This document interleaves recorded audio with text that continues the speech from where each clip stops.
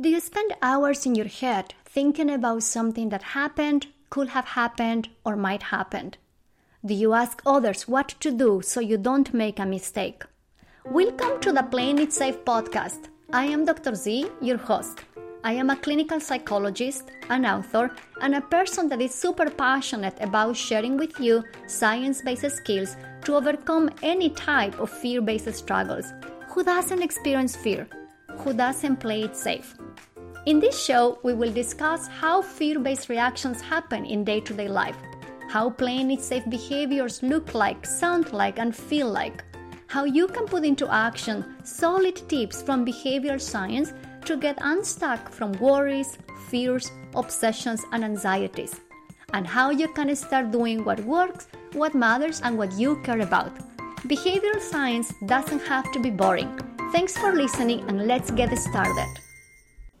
Unhelpful perfectionism or clinical perfectionism is characterized by imposing excessively high standards on oneself and experiencing severe distress when these standards are not met. Hello everybody, thank you so much for tuning in into another episode of the Playing It Safe podcast. This is Dr. Z, and today I am excited to share with you a conversation I had with Dr. Michael Toohey, Acceptance and Commitment Therapy Research Group. Mike is a licensed psychologist, and he's also the co-director of the Acceptance and Commitment Therapy Research Group at Utah State University. In this conversation, we chat in detail about one of the studies his lab conducted, delivering 10 sessions of acceptance and commitment skills for unhelpful perfectionists. Participants in this study completed assessments before the treatment, after the treatment, and 1 month after the treatment ends. So basically, there were assessments pre-treatment, post-treatment, and 1 month follow-up. On a personal note, a highlight of this conversation with Michael was chatting about how many times people who engage in perfectionistic, high-achieving, and striving behaviors hold with white knuckles onto rules about how things are supposed to be, and how different act metaphors can be super helpful to navigate those moments. I want to encourage you to listen to this episode from the beginning to the end, so you can listen to Mike's favorite metaphors to facilitate behavioral change and promote behavioral flexibility.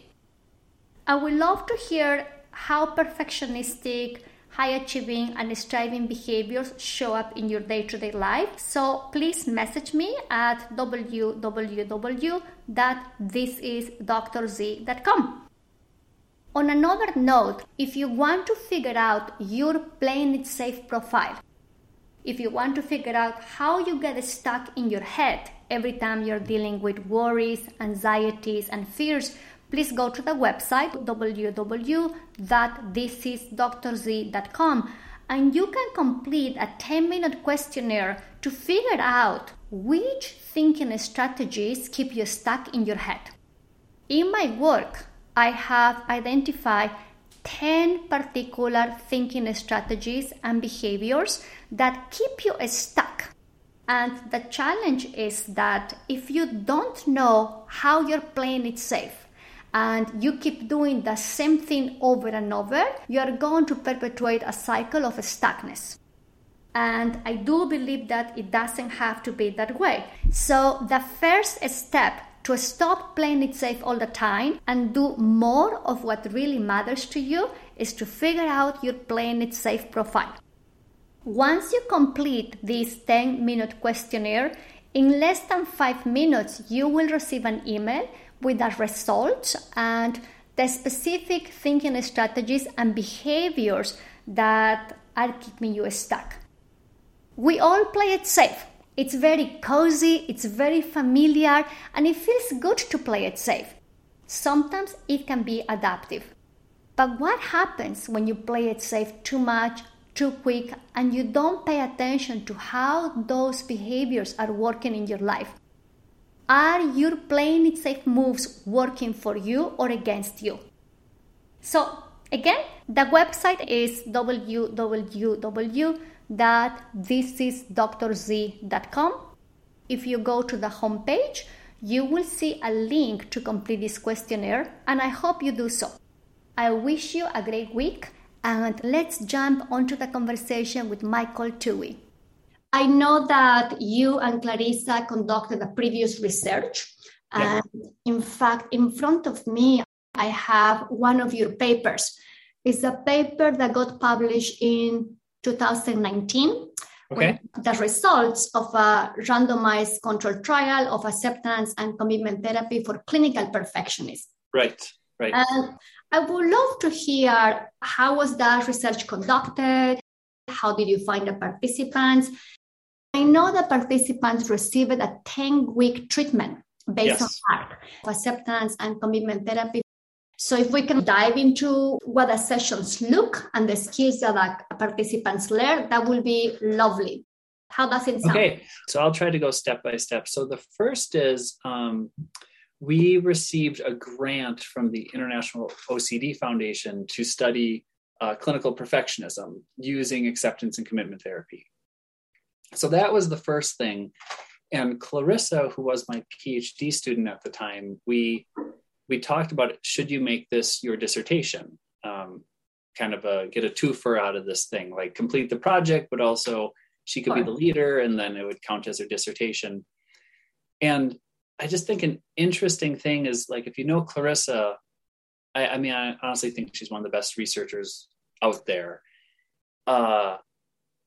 She did this real cool, like, multi-step thing. Like, we had like neurological assessments using the FNIRS. It's like an fMRI, but on a low scale.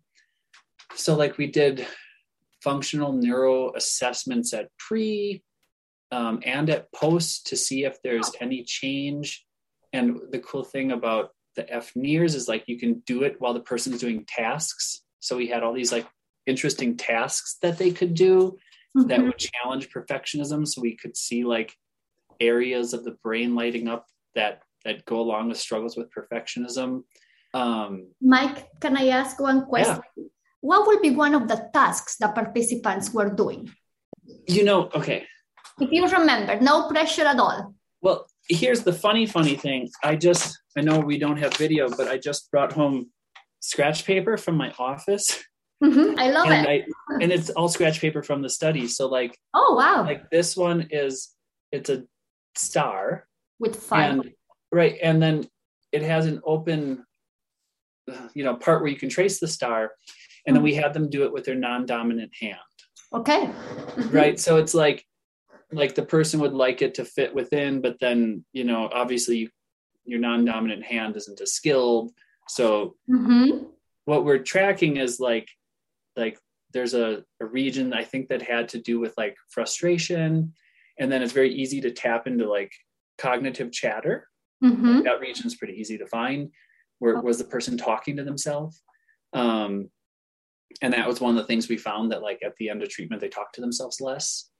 Wow. Right. Which is kind of cool from an ACT standpoint. Here's like another one where they like are editing text. That's right. And it's just all stuff that sort of challenged their perfectionism. And we got the tasks from other people. Actually, when I said they traced it with their non-dominant hand, I don't actually think that's right. I think they traced it in a mirror. Oh, okay. Yeah, that's actually what they did. And if I can compliment Clarissa again, she had to go like build the contraption to do it in. I remember that she like went to a wood shop and, made this device with a mirror that you could slide your hand under and you can only see in the mirror. Yeah. That's fascinating. You see, I didn't know that there was that measurement on the study. That's really cool. Right. Those are like different publications from the study, like the neuromechanisms involved in perfectionism and in ACT for perfectionism. So the participants have to complete these assessments. And then once the participants are accepted into this treatment, into this study, they receive 10 sessions. Do you mind sharing a little bit what kind of skills participants learn? Okay. Well, one of the key things with the whole study, and I think we dove into it quite early, and this is what kind of makes it different than the treatment of like obsessive compulsive disorder or other anxiety disorders, is our flyers that we put on campus and online. And because these people we saw in person, this was pre-COVID, so we were in the same room with them. It said, do you have trouble turning things in on time? Do your tasks take longer than other people? Do you redo things? Are you getting poor grades for not completing your assignments? Do people, like loved ones or roommates, do you get frustrated with each other because you need things done a certain way? So our flyers didn't have the word perfectionism in them, because it feels like when you ask someone, like, are you too perfectionistic? Very few will say yes. That's true. People will say no. And also I think there is this myth that perfectionistic actions are related to academic performance, but there's more than that, right? Like how I show up to my friends, how I relate to moral issues. So that makes sense that we didn't use the word perfectionist on the flyers recruiting people. Yes. So then we would get people in and they'd say, oh yes, I have these, like if I just think of like a general participant we would have saw, they'd say like, oh, I'm taking way more credits than I should be. I'm in every social group, every like campus group that I can fit into my schedule. I'm volunteering everywhere that I can, and I still am afraid I'm not doing enough. I'm not going to be good enough to get into whatever this thing is I want to do next. And then we'll say, well, then like you knew this was a treatment study, like we're going to work on these issues, then why are you here? And they're kind of like, well, I want you to help me do this, do more, be more successful, be greater, but not burn out. Cause like I can't take it, like I'm not getting enough sleep. I'm not eating well enough. I'm not socializing. It's just like I'm a mouse on a wheel, and I'm running out of energy. Sure. Like that was kind of the description we would get from everybody. I see. It's kind of like people are more focused in overcoming the consequences of all the perfectionistic actions, right? So they can keep pushing harder and harder. Right. So we would have to spend a lot of time talking about, I would picture that we did this early. Like we were talking about their values. Like, what are you really shooting for in life? What's working for you? What's not working for you? And we'd almost like stay on those topics long enough that they would lead us, that they'd lead us to saying like, it seems I need to do this differently. So it was like, I don't want to tell someone, like this part of your life's not working for you. Like we would just stay on it long enough that they would eventually tell us, like, my classes take me 3 times longer than everyone else. I can't finish a chapter because I'm looking up every word I don't understand. And then, right. You look up that word and then there's more words, and it's like, I can't get through it. And we just sort of have to stay there until they're like, why can't I like do this faster or like easier? Like, why is it so hard for me? And then we could sort of approach this like concept of perfectionism. If I can ask a little bit, sometimes the clients that I work with, they are very clear about what's important to them, but they are relevant to their values with a lot of attachment. They're relevant to their values with a lot of rigidity. And then somehow one single task is the only way to live their values. How did you guys navigate that? You're naming a great description of this. It's like, here's my value, here's the path to get to my value. And I'd often use analogies like, here's the road you always take. Like what I'm almost picturing is like when I lived in Milwaukee, there was the highway, and that if you put it into like Google Maps, like that was the fastest way to get there. But if you lived in Milwaukee, that's not the case at all. The fastest way to get there is, right, like you go down this goofy street and then you connect to this one way for 4 blocks and then you shoot back over here. And that's actually, it's so much better, but no one would ever send you that way because it's weird. that's right. That's kind of what working with perfectionism, like your mind says, go this way, but what if there's another route to help you get there that just seems strange to you, but like everyone in the city knows it's the better route. And that's it. Like, I'd say to a client, like, will you try a different way with me? And maybe this will work a lot better. I love how you present the metaphors and how you tap into something that's very common. This is a strong attachment to the values in a more rigid way. And sometimes that also comes along with a strong attachment to the outcome. I need to get A's in all my papers. I need to go to the best school in the country. I need to always show up to my friends if they're struggling.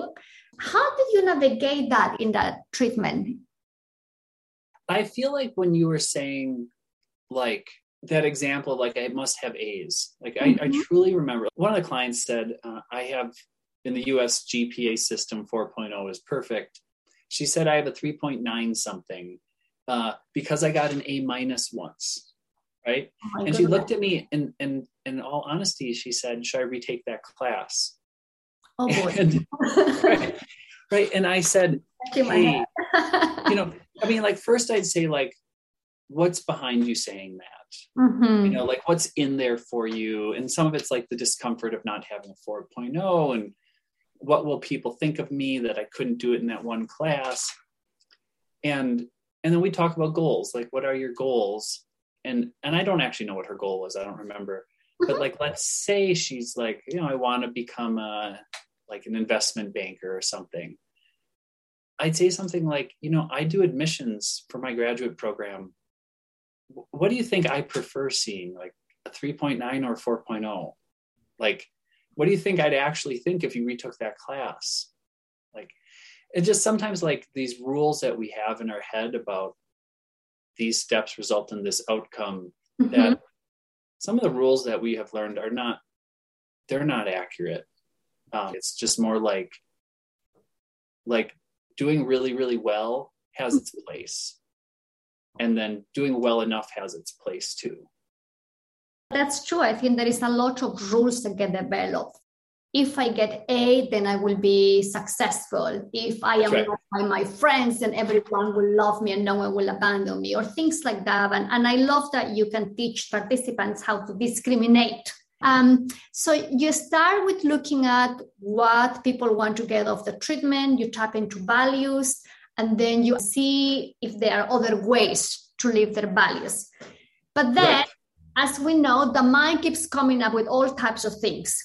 Right. In the book, you guys did a beautiful job talking about the coherence trap. And I'm curious, when you guys were conducting the study, how did you navigate through that? Well,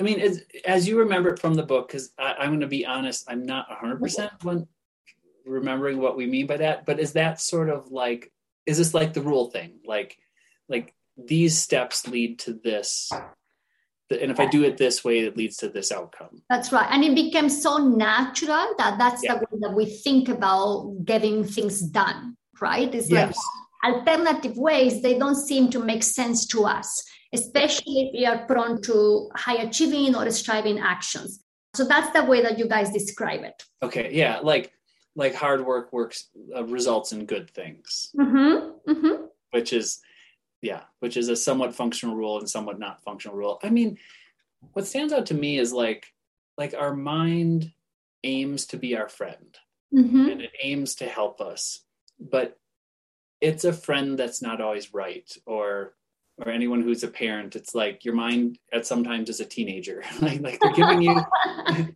giving you guidance and it's good, but it's like not always fully thought out, or doesn't fully have all the experiences that might, might be useful in that moment. So I think, I would put out there the idea that we can't always trust your mind. Like, it's trying the hardest it can, but it's not always going to give you good guidance. And what I do want you to pay attention to is pay attention to your experience, because you might be surprised that when you do things a different way, that you might actually get an outcome much like the one you want, or even like maybe a different outcome slightly better. And like, let's be open to that little bit of learning. And I'll usually use like some metaphor to help the person find that, like one of the metaphors I'll use a lot, and this, someone who's perfectionistic could really see this. I'll go to restaurants and I'll say, give me the thing that you think a vegan would enjoy the most. And then, the waiter might say like, oh, well, do you like spicy or, sweet? And I'll be like, how about like, you just tell me, like, I don't even want to, after you give it to me, tell me what it is. Like, you just tell me. And that might make someone struggle, like a perfectionistic person, because it's like, oh, I know what I like. Why leave this up to chance? Yeah. That would be rough for you. That would be rough for me. Yeah.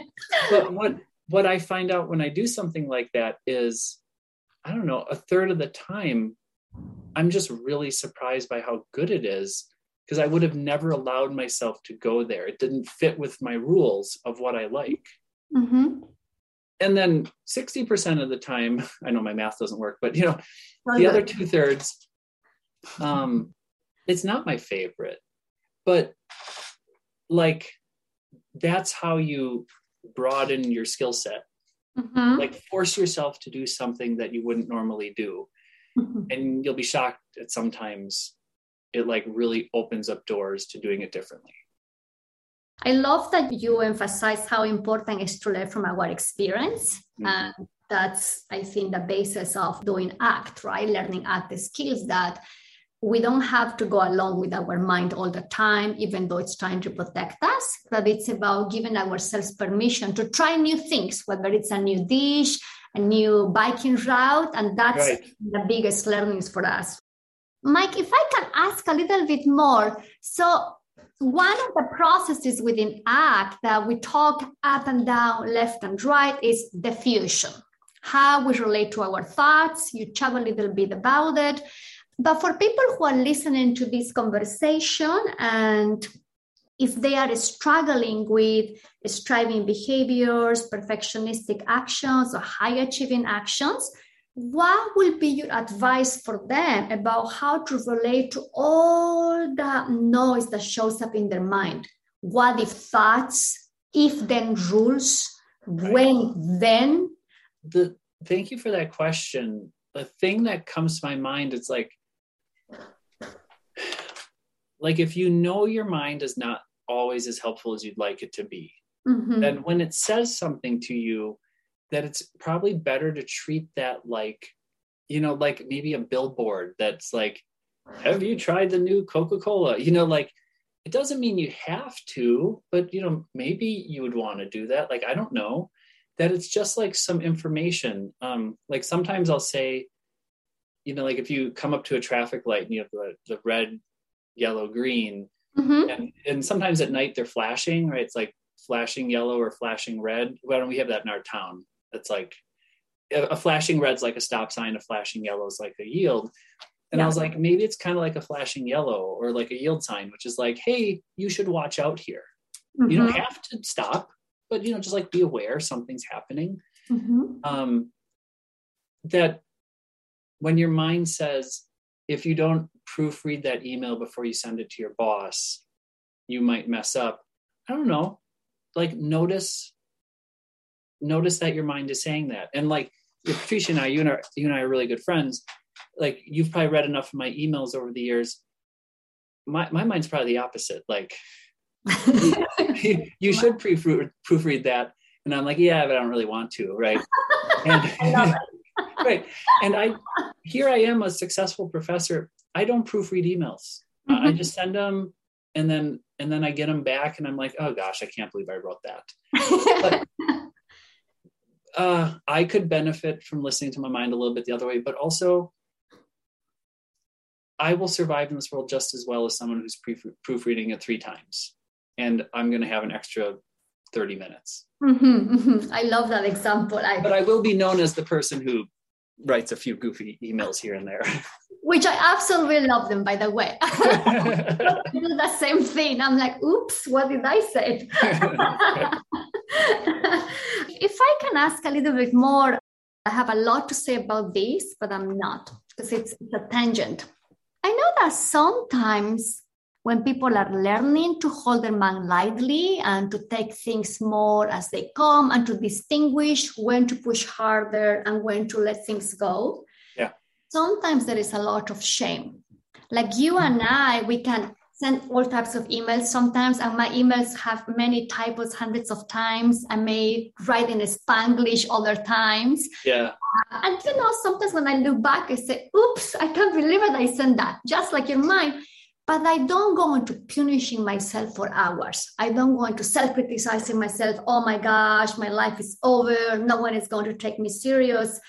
But I know it's after years of learning act.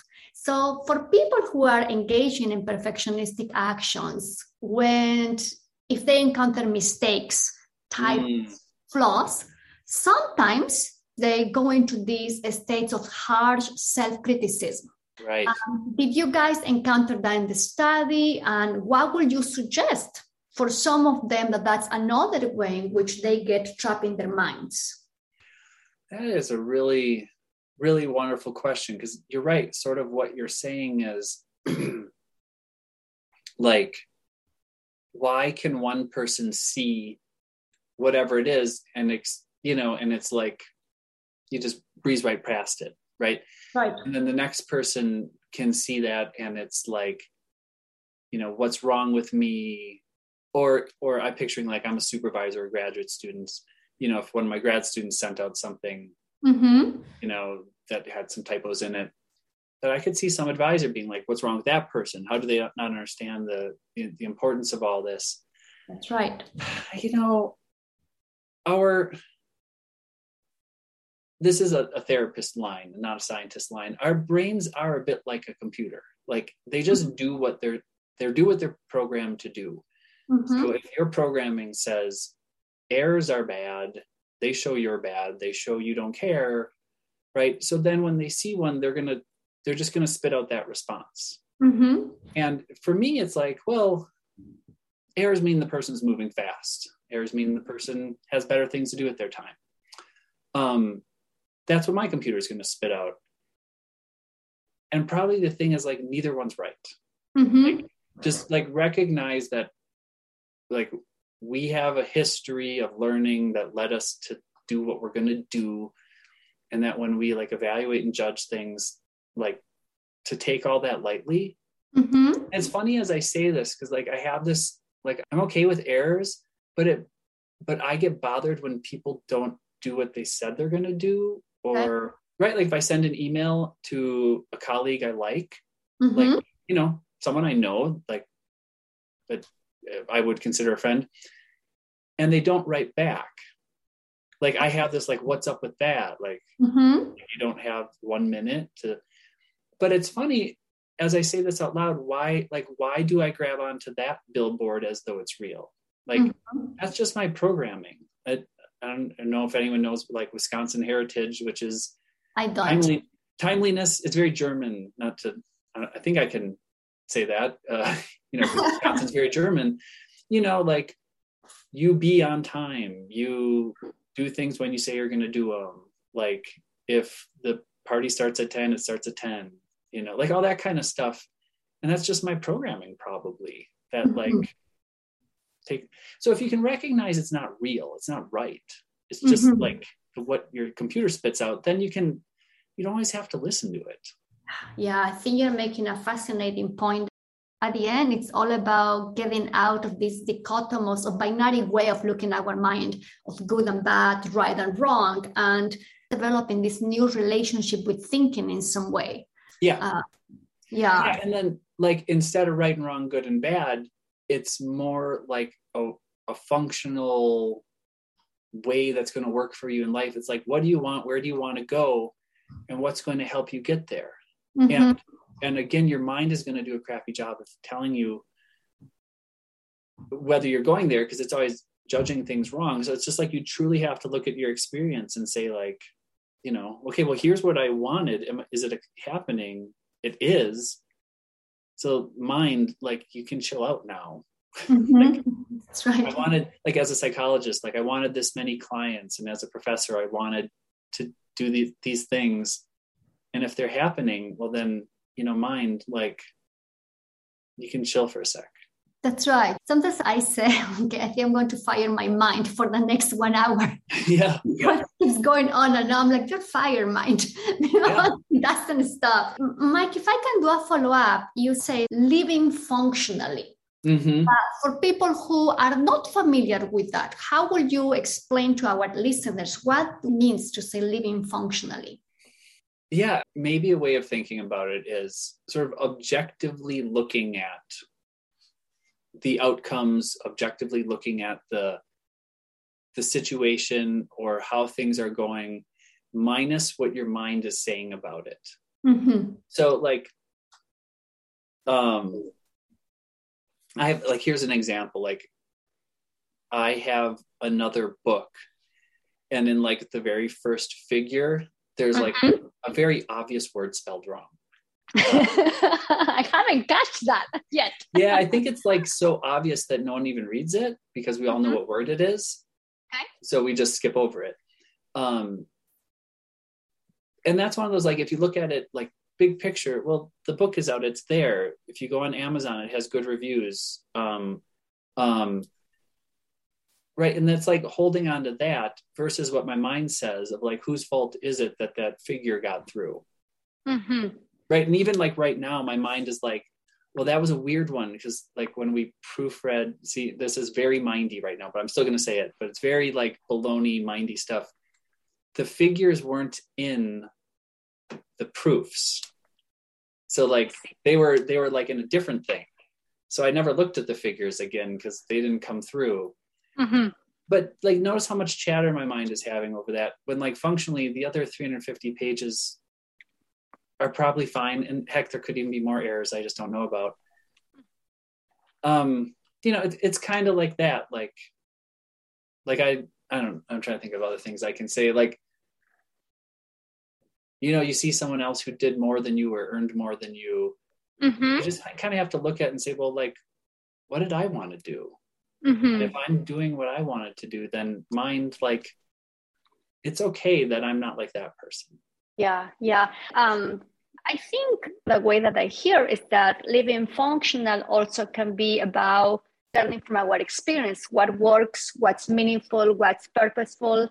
Because at the end, skillfully navigating a proneness for high achieving behaviors requires that. Letting it go of what people expect from you, letting it go of all the things that you're supposed to be doing, and finding your thing, your rhythm to get things done, the things that they speak to you, right? Yes. Well, if I can give, like, one example, I would love to. This one yesterday. So I'm a professor and my semester ended a week or two ago. Mm-hmm. And weirdly, yesterday I had no meetings and I'm caught up. Wow. Right? So, like, wow. But the wording would be, if you keep working, that's how you'll do well. Right. Like, there's always something to do. I, like, did my email and then, like, hung out with my wife and just sort of, like, goofed around the rest of the day.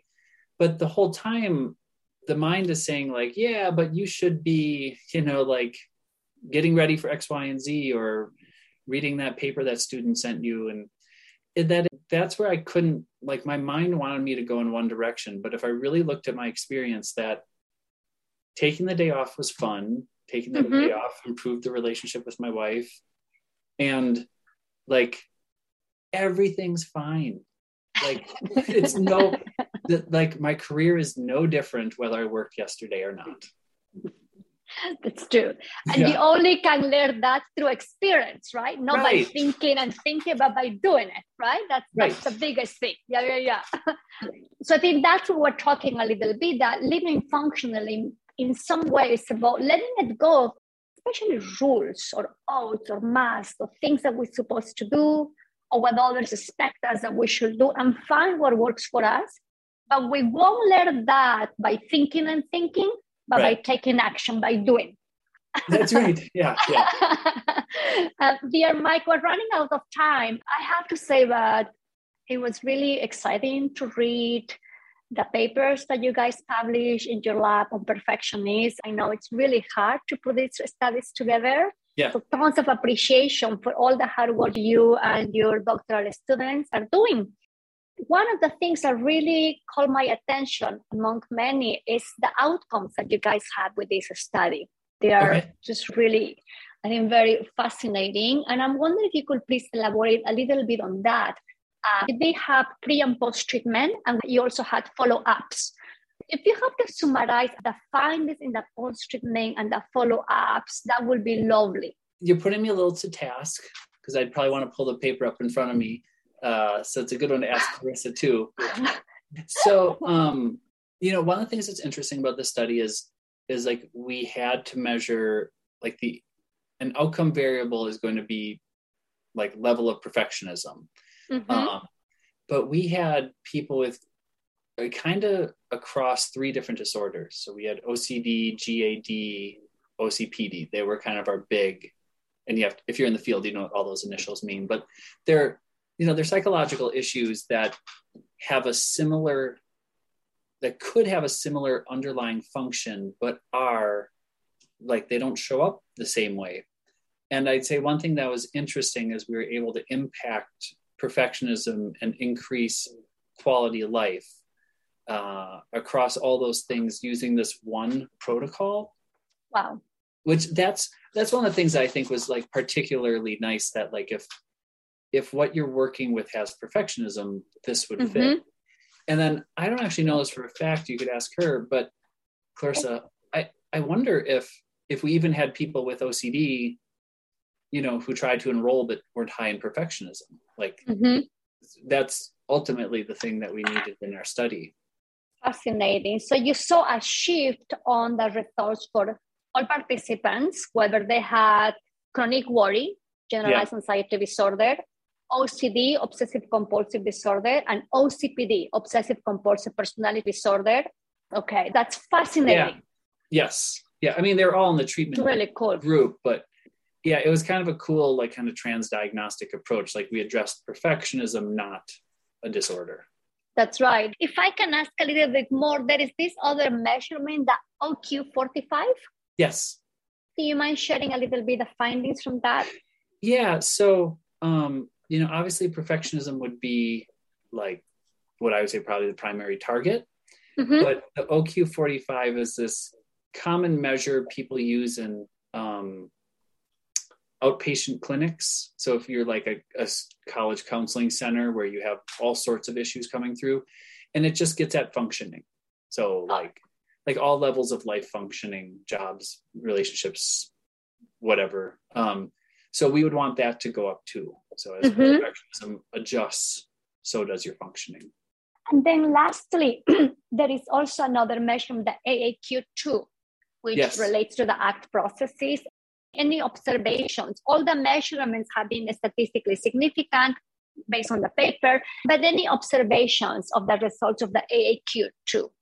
Yeah, so, and this would be a great question to ask Clarissa, because I think there's a process of change paper, that, changes in the AAQ, which is psychological flexibility, which are all the topics we've been talking about, that changes in that are related to later changes in how someone interacts with their perfectionism.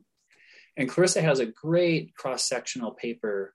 Cross-sectional just means like at one time point. And actually when I say it may have 2 time points, but the function of the paper is to say, it's not whether you have perfectionistic beliefs, but it's how you interact with them that predicts, sort of good functioning in life or not. So I think in terms of our outcomes, and then that additional paper I'm talking about, that it's not really whether you like being perfectionistic or it's a style you have.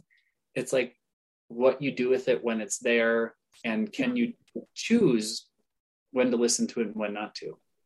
That's powerful. That is very powerful. And on that note, can I ask the last question?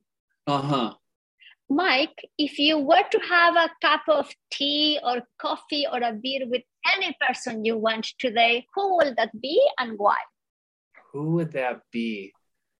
And there is no perfect response here.